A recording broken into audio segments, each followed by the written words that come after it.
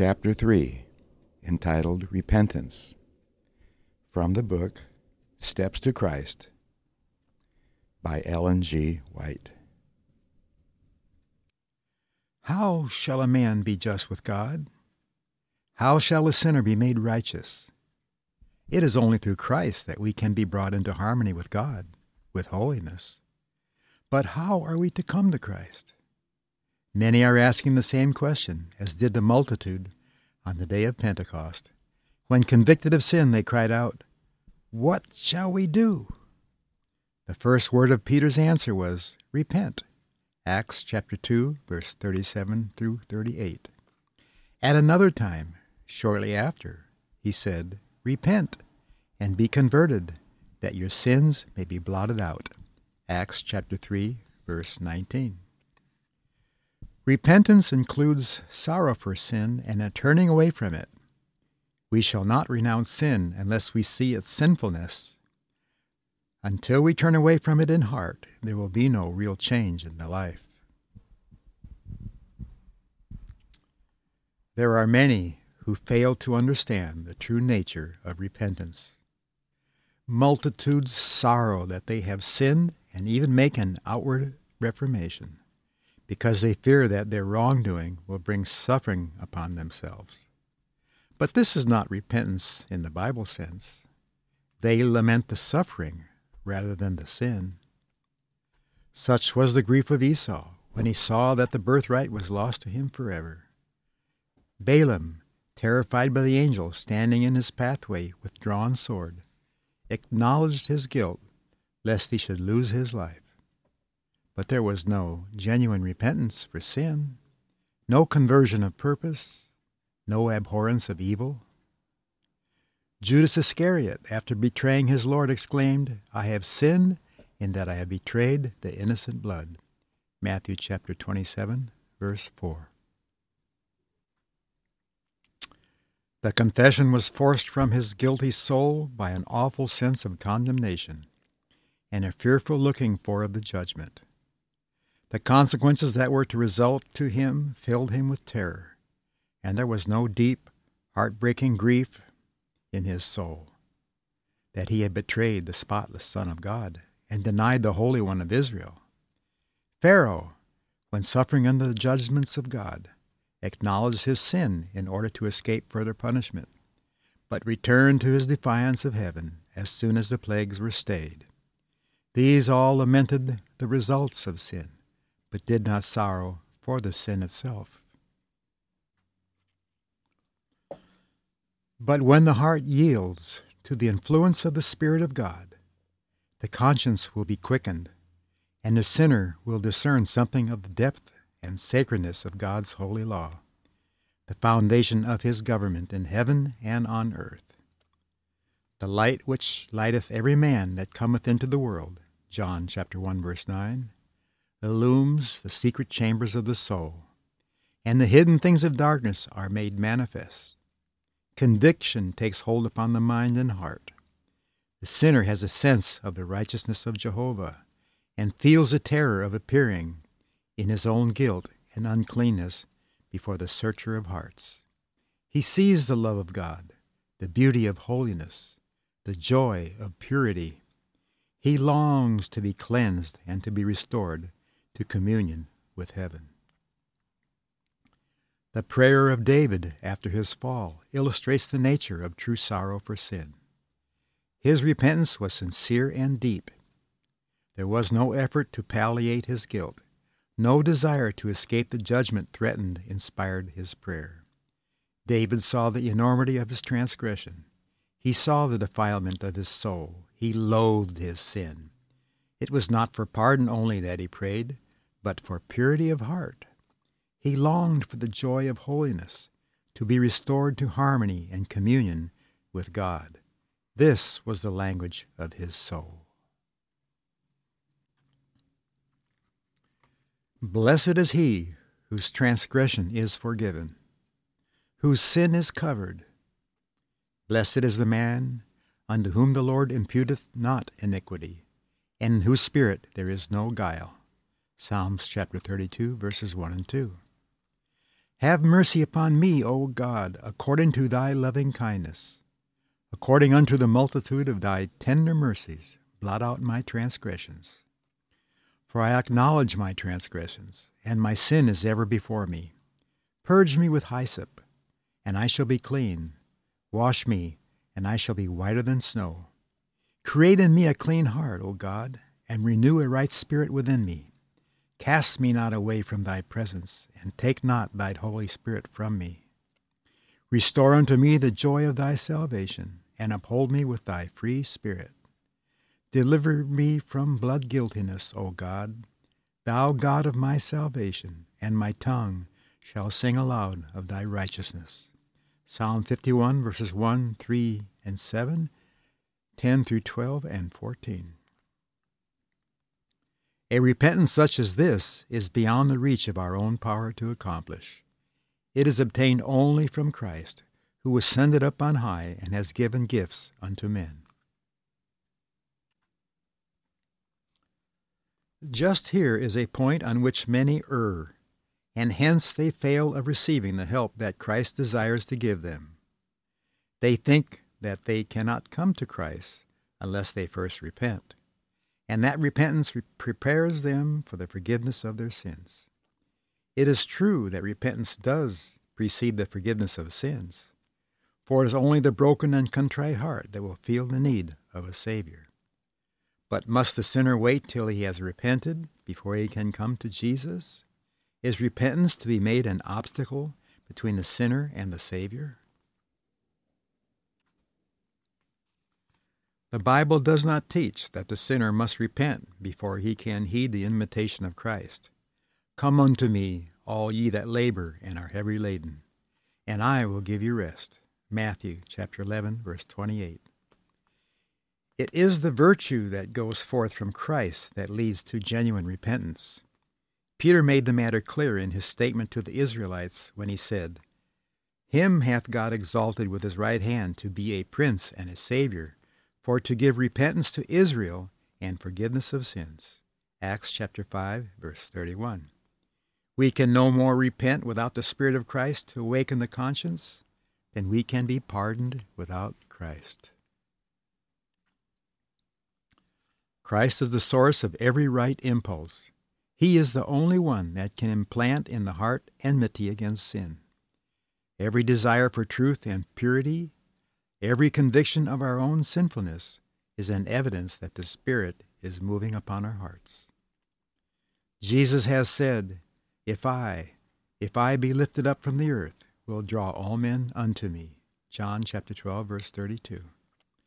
Christ must be revealed to the sinner as the Savior dying for the sins of the world. And as we behold the Lamb of God upon the cross of Calvary, the mystery of redemption begins to unfold to our minds, and the goodness of God leads us to repentance. In dying for sinners, Christ manifested a love that is incomprehensible, and as the sinner beholds this love, it softens the heart, impresses the mind, and inspires contrition in the soul.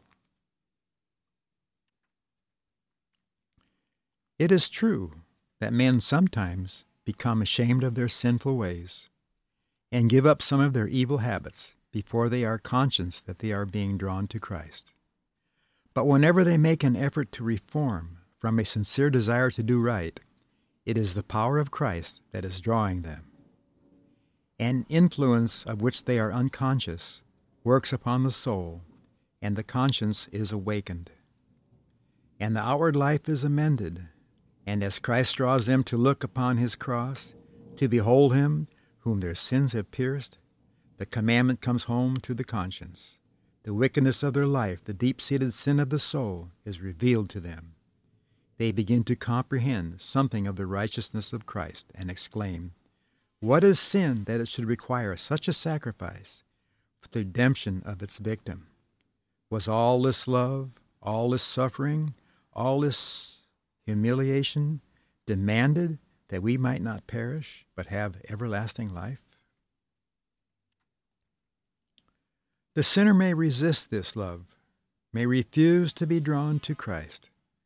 But if he does not resist, he will be drawn to Jesus. A knowledge of the plan of salvation will lead him to the foot of the cross in repentance for his sins, which have caused the sufferings of God's dear Son. The same divine mind that is working upon the things of nature is speaking to the hearts of men and creating an inexpressible craving for something they have not. The things of the world cannot satisfy the longing. The Spirit of God is pleading with them to seek for those things that alone can give peace and rest, the grace of Christ, the joy of holiness. Through influences seen and unseen, our Savior is constantly at work to attract the minds of men from the unsatisfying pleasures of sin to the infinite blessings that may be theirs in Him. To all these souls who are vainly seeking to drink from the broken cisterns of this world, the divine message is addressed. Let him that is athirst come, and whosoever will, let him take the water of life freely. Revelation chapter 22, verse 17. You who in heart long for something better than this world can give, recognize this longing as the voice of God to your soul.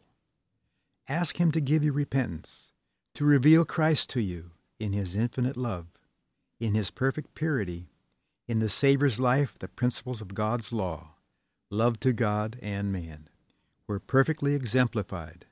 Benevolence, unselfish love, was the life of His soul. It is as we behold Him, as the light from our Savior falls upon us, that we see the sinfulness of our own hearts. We may have flattered ourselves, as did Nicodemus, that our life has been upright, that our moral character is correct, and think that we need not humble the heart before God, like the common sinner. But when the light from Christ shines into our souls, we shall see how impure we are. We shall discern the selfishness of motive, the enmity against God, that has defiled every act of life. Then we shall know that our own righteousness is indeed as filthy rags, and that the blood of Christ alone can cleanse us from the defilement of sin and renew our hearts in His own likeness. One ray of the glory of God, one gleam of the purity of Christ penetrating the soul, makes every spot of defilement painfully distinct and lays bare the deformity and defects of the human nature. It makes apparent the unhallowed desires, the infidelity of the heart, the impurity of the lips, the sinner's acts of disloyalty in making void the law of God, are exposed to His sight, and His spirit is stricken and afflicted under the searching influence of the Spirit of God. He loathes himself as he views the pure, spotless character of Christ. When the prophet Daniel beheld the glory surrounding the heavenly messenger that was sent unto him, he was overwhelmed with a sense of his own weakness and imperfection.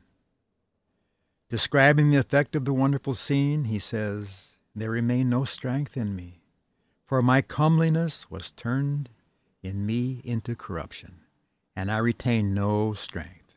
Daniel chapter 10, verse 8. The soul thus touched will hate its selfishness, abhor its self-love, and will seek through Christ's righteousness for the purity of heart that is in harmony with the law of God and the character of Christ. Paul says that as touching the righteousness which is in the law, as far as outward acts were concerned, he was blameless. Philippians chapter 3, verse 6. But when the spiritual character of the law was discerned, he saw himself a sinner.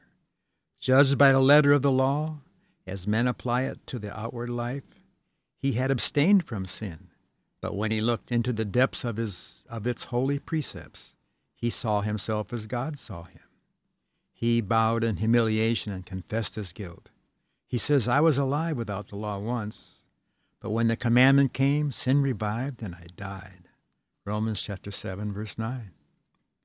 When he saw the spiritual nature of the law, sin appeared in its true hideousness, and his self-esteem was gone.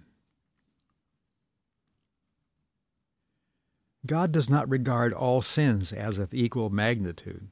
There are degrees of guilt in His estimation, as well as in that of man's.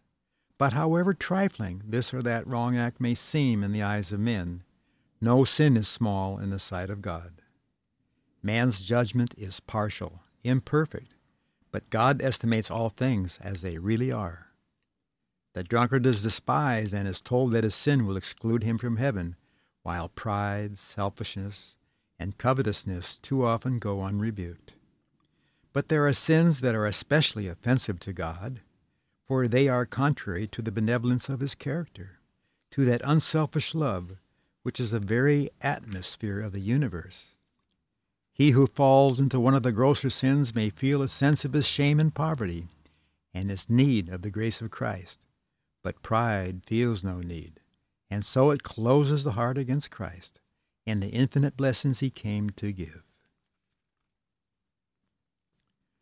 The poor publican who prayed, "God, be merciful to me, a sinner," Luke chapter 8, verse 13, regarded himself as a very wicked man, and others looked upon him in the same light. But he felt his need, and with his burden of guilt and shame, he came before God, asking for His mercy. His heart was open for the Spirit of God to do its gracious work and set him free from the power of sin. The Pharisee's boastful, self-righteous prayer showed that his heart was closed against the influence of the Holy Spirit. Because of his distance from God, he had no sense of his own defilement. In contrast with the perfection of the divine holiness, he felt no need and he received nothing.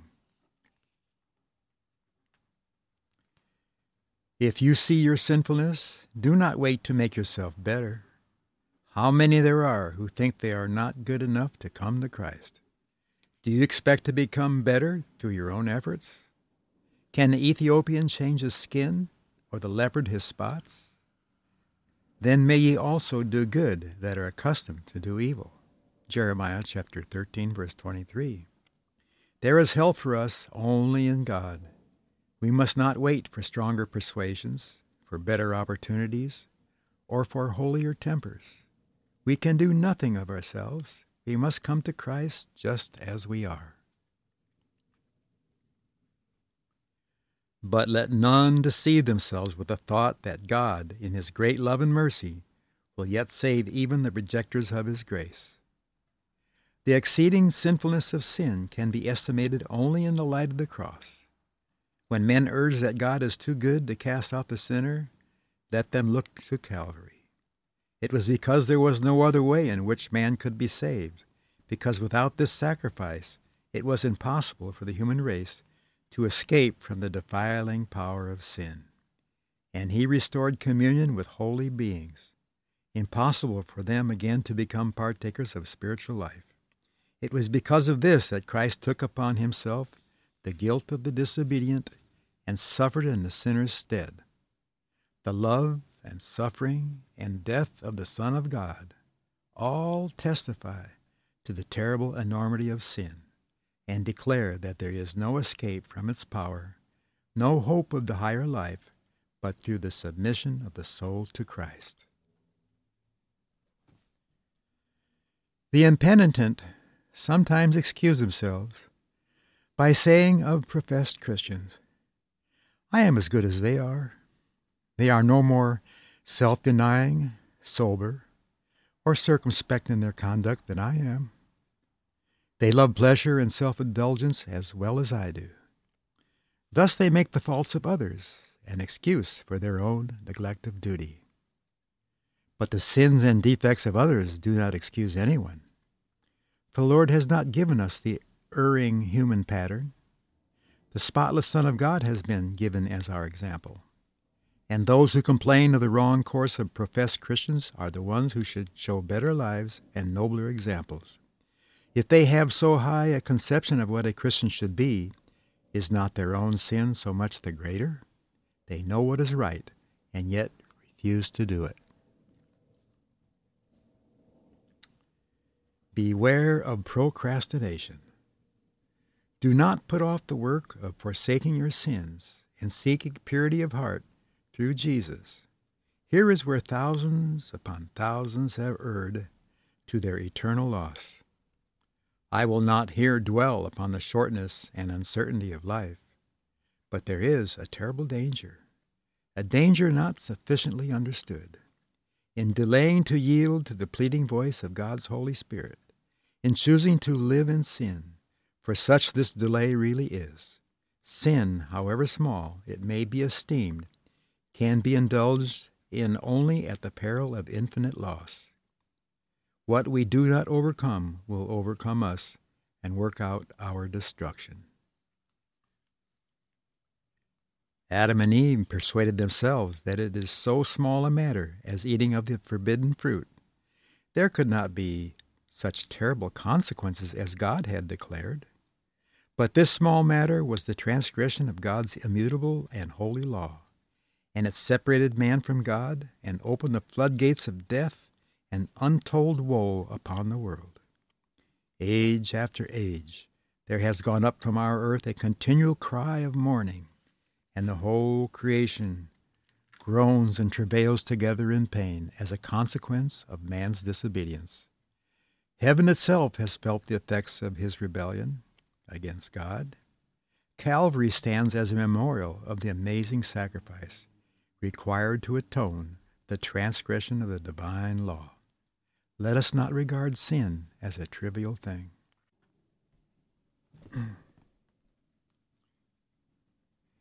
Every act of transgression, every neglect or rejection of the grace of Christ is reacting upon yourself. It is hardening the heart, depraving the will, benumbing the understanding, and not only making you less inclined to yield, but less capable of yielding to the tender pleading of God's Holy Spirit. Many are quieting a troubled conscience with the thought that they can change a course of evil when they choose, that they can trifle with the invitations of mercy and yet be again and again impressed. They think that after doing despite to the Spirit of grace, after casting their influence on the side of Satan, in a moment of terrible extremity they can change their course. But this is not so easily done. The experience, the education of a lifetime, has so thoroughly molded the character that few then desire to receive the image of Jesus. Even one wrong trait of character, one sinful desire, persistently cherished, will eventually neutralize all the power of the gospel. Every sinful indulgence strengthens the soul's aversion to God. The man who manifests an infidel hardihood or a stolid indifference to divine truth is but reaping the harvest of that which he has himself sown. In all the Bible there is not a more fearful warning against trifling with evil than the words of the wise man that the sinner shall be holden with the cords of his sins. Proverbs chapter 5, verse 22. Christ is ready to set us free from sin, but he does not force the will, and if by persistent transgression the will itself is wholly bent on evil, and we do not desire to be set free, if we will not accept his grace, what more can he do? We have destroyed ourselves by our determined rejection of his love. Behold, now is the accepted time. Behold, now is the day of salvation. 2 Corinthians chapter 6, verse 2. Today, if ye will hear his voice, harden not your hearts. Hebrews chapter 3, verses 7 and 8. Man looks on the outward appearance, but the Lord looks on the heart. 1 Samuel chapter 16, verse 7. The human heart, with its conflicting emotions of joy and sorrow, the wandering, wayward heart, which is the abode of so much impurity and deceit, he knows its motives, its very intents and purposes. Go to him with your soul all stained as it is. Like the psalmist, throw its chambers open to the all-seeing eye, exclaiming, Search me, O God, and know my heart. Try me and know my thoughts, and see if there be any wicked way in me, and lead me in the way everlasting. Psalms 139, verses 23 and 24.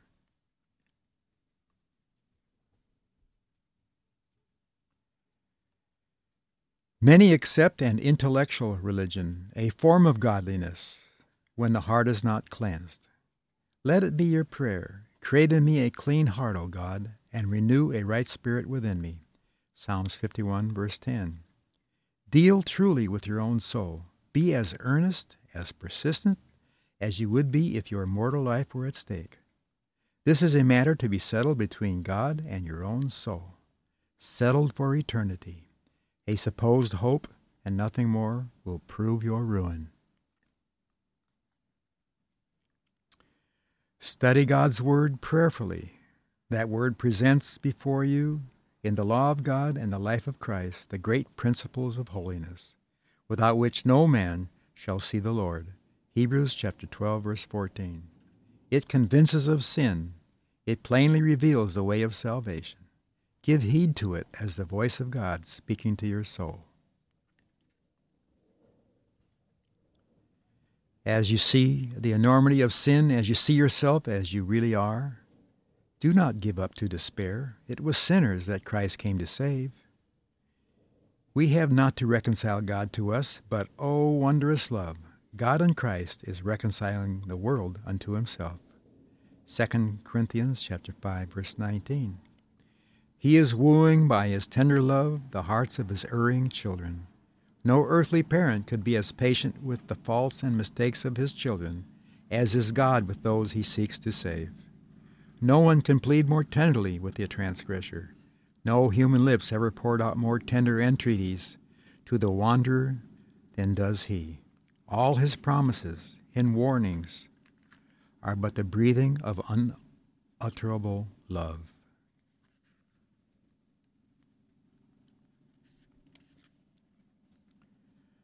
When Satan comes to you and tells you that you are a great sinner, look up to your Redeemer and talk of his merits. That which will help you is to look to his light. Acknowledge your sin, but tell the enemy that Christ Jesus came into the world to save sinners, and that you may be saved by his matchless love. 1 Timothy chapter 1, verse 15. Jesus asked Simon a question in regard to two debtors. One owed his Lord a small sum, and the other owed him a very large sum. But he forgave them both. And Christ asked Simon, which debtor would love his Lord the most? Simon answered, he to whom was forgiven the most. Luke chapter 7, verse 43. We have been great sinners, but Christ died that we might be forgiven. The merits of his sacrifice are sufficient to present to the Father in our behalf. Those to whom he has given most will love him the most, and will stand nearest to his throne to praise him for his great love and infinite sacrifice. It is when we most fully comprehend the love of God that we best realize the sinfulness of sin. When we see the length of the chain that was let down for us, when we understand something of the infinite sacrifice that Christ has made in our behalf, the heart is melted with tenderness and contrition.